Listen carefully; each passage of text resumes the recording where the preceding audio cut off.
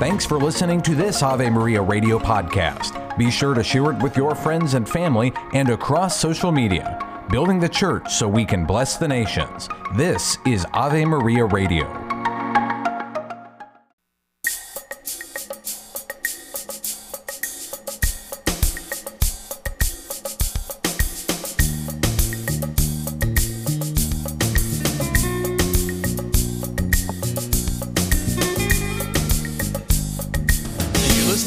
In the afternoon, and we're going to talk about learning about whether God exists or not. And to help us do that, we have Pat Flynn with us. Pat is the host of the Pat Flynn Show, which covers everything from fitness to mental health to business and writing, philosophy and theology. He's a best-selling author, philosopher, fitness coach, musician, entrepreneur. The list goes on, and you can check out all his great stuff at chroniclesofstrength.com. And Pat, welcome to Crust in the Afternoon. It's great to be here, Gary. Thanks for having me on. Yeah, Pat. Well, I truly appreciate it because you had such a long journey. I mean, starting from atheism, ultimately ending up in the Catholic Church. Where did it start? I know it began kind of with a dissatisfaction of investigating atheism. Right. So I'll offer the executive summary. You know, I was brought up in a nominally religious home. So I had your sort of kindergarten catechesis. And then around the 6th grade, I specifically remember it was in my science class, I started learning about the origins of the universe and the general outline of the Big Bang Theory. And I remember thinking, this doesn't sound like what I was taught in 1st grade Sunday school. Now, at that moment, I didn't throw my hands up and become an atheist, but it was that initial seed of doubt that would grow over time. And then, you know, later on in high school and in college, I had discovered a love for philosophy, but I was introduced to it by really many old atheists and existentialists, and none of them had many particularly nice or noble things to say about religion. So that really colored my worldview for a long time.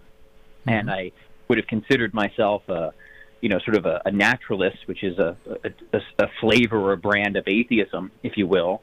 And then, you know, what brought me back around, Gary, interestingly enough, wasn't at first encountering any overpowering arguments for God. It was really kind of going deeper into the atheistic worldview and seeing how impoverished it was in terms of being able to make sense of experience and reality. So what seemed superficially attractive in terms of being able to explain the things that I thought needed to be accounted for, upon a more substantial analysis, turned out to be almost completely worthless. And what you would find is atheists, old and new, who were consistent with their position, who would say things like, look, if reality at bottom is just a bunch of physical material stuff, particles, fermions, bosons, whatever it is, they vary in their commitments, then we're going to have a really hard time explaining how there's any objective morality in the world, or even how human beings have conscious experiences. And what you would find are various atheists who would just deny that these are aspects of the world. And at some point, Gary, I reached a point where the costs of that worldview were too high, where I really just kind of threw my hands up and said, whatever else is true, I'm not sure, but this cannot possibly be it. So I kind of went on this great philosophical reinvestigation and just wanted to reconsider things afresh, not totally like Descartes or somebody like that, but I wanted to just read different books, read different perspectives. And eventually, long story short, I'll condense it here, I got to the great Thomistic tradition, St. Thomas Aquinas, and many thinkers that followed in his footsteps, and I was so impressed by it. Eventually encountered many of the philosophical arguments for God and became increasingly impressed by those. And then I sometimes joke that I was something of a Thomist before I was a Catholic, a follower of Saint Thomas. But one can only read St. Thomas for so long and continue to ignore, of course, his great theology and Christianity. So he caused me to really want to consider seriously the claims of Christ and his church. And, well, we see where that led. Now I'm on Al Cres's radio show. There you go. And so when you started looking at theism, was there any particular arguments for the existence of God that made sense to you? Yeah, well, I mean, For me, it was a gradual and cumulative process. So it wasn't like there was one argument that immediately changed my mind, because, I mean, some of these arguments they can get very technical and complex pretty quickly. But I think it's important for people to see that theism really can help explain a lot, and a lot of the different arguments for God try to give different accounts of certain aspects of the world. So, for example, you have arguments from fine-tuning. You know, some of the recent discoveries in modern cosmology have shown that the universe is sort of set up in such an exquisite and precise way for the emergence of intelligent life. And it seems like that calls out for some type of explanation. And a transcendent intelligence seems to be a really good, simple explanation for something like that. You also have cosmological arguments that argue that from the beginning of the universe, requiring a cause can get you to a transcendent creator, right? Whatever caused physical reality would have to be distinct from it to avoid circularity. So these made impressions on me, but I would say the one that really got me the most was the sort of traditional argument from contingency, which tries to answer the famous question of why is there something rather than nothing, is how the philosopher Wilhelm Leibniz put it. But you find variations of this argument sort of all up and down the philosophical tradition. And it essentially wants to answer the question of, well, there are things that exist that don't have to exist. They don't explain their own existence. So why do they exist? And the general thrust of the argument is to make sense of all these contingent things that exist but don't explain their own existence. They don't exist necessarily. We have to get to something that's categorically different, something that's that exists through itself, not because of something else, some type of uncaused, necessary reality. And then what these arguments do is they try to then investigate what the nature of that type of reality would be, and then traditionally, and especially when it comes to St. Thomas Aquinas, what comes out of this type of argument is a conception of a very robust philosophical conception of God as a purely actual being.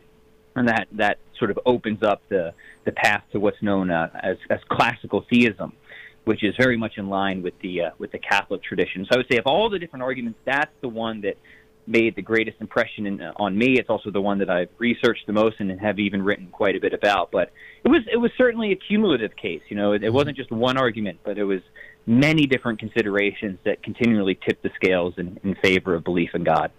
Yeah, very good. And yeah, I totally agree. And by the way, if anybody listens on your show, they're going to hear all sorts of pretty high-end philosophy and theology, but you usually covered a whole gamut of different arguments. Now, in terms of this argument from contingency, is there common objections that are raised? Oh yeah, sure. I mean, there's objections. I mean, that's objections are philosophers' love language, right? Yeah, so we speak in objections.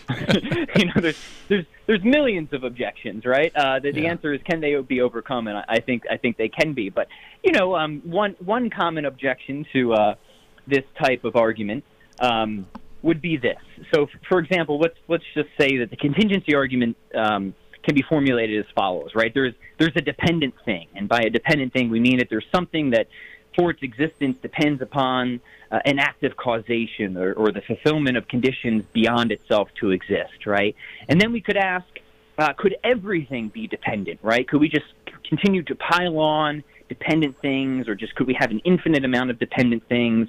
And advocates of the contingency argument would say no, because if you just have an infinite amount of dependent things upon which for nothing to depend, that's going to be literally nothing, right? It's going to be equivalent to nothing. You're going to have a whole bunch of stuff that depends upon the fulfillment of conditions beyond itself to exist. But if we're talking about everything, there's nothing beyond that, and therefore those conditions can never be met, and it would be nothing, flat out, right? So since something does exist and not nothing, there must be something different that's independent or uncaused and necessary. Now, an objection at that point, which is both a sort of common objection, but you'll see this among professional philosophers too, is they'll say, well, doesn't that commit the composition fallacy, right? And the composition fallacy would be it's a form of erroneous parts to whole reasoning, right? So just because certain parts of an elephant might be light in weight doesn't mean the elephant as a whole is light in weight. Probably the elephant is actually quite heavy, right? So there's a certain property here, and it's not diffusive from parts to whole, we might say. And then the question here with the argument from contingency is, does it commit that fallacy? And what I want to say, and many other advocates, is no, it doesn't commit that fallacy, because not all parts to whole reasoning is fallacious. And I'll give another example of an instance where I think it's clearly legitimate. So instead of an elephant, take a wall and imagine that the wall is made of red bricks, right? Well, it seems like in this instance, if every brick in the wall is red, then the wall itself will be red. So now we have a property that is diffusive from parts to whole, right? That seems like a perfectly legitimate instance. And then the question is, well, if we're considering dependency, is it more like weight or is it more like color, right? Are we ever going to be able to stack dependent things to form something other than a dependent whole? And I think we can see very clearly by the light of reason that's never going to happen, right? I mean, I'm holding an iPhone right now. This iPhone is a caused reality. There were things that brought it into existence. There's things that sustain it in existence. And just bringing more iPhones on the scene doesn't help give us any better of an explanation of why there are any iPhones at all. And it doesn't matter if we have one iPhone, 20 iPhones, or an infinite number of iPhones. So I think it's an important objection. It's one we're thinking about, but ultimately I think it's one that we can overcome. Yeah. So at the end of that, you come up with a thing that's not conditioned, not dependent, but is necessary. So that doesn't sound like God. I think a lot of people would say it seems to stop short of proving the God of theism. Right, and that would actually be an excellent point.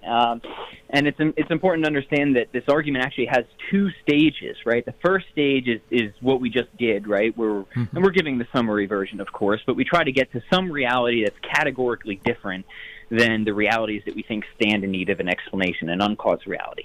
Then the second stage is to try and run a conceptual analysis on that reality and try and ask, well, what is that sort of thing? And is it one thing? Is it many things?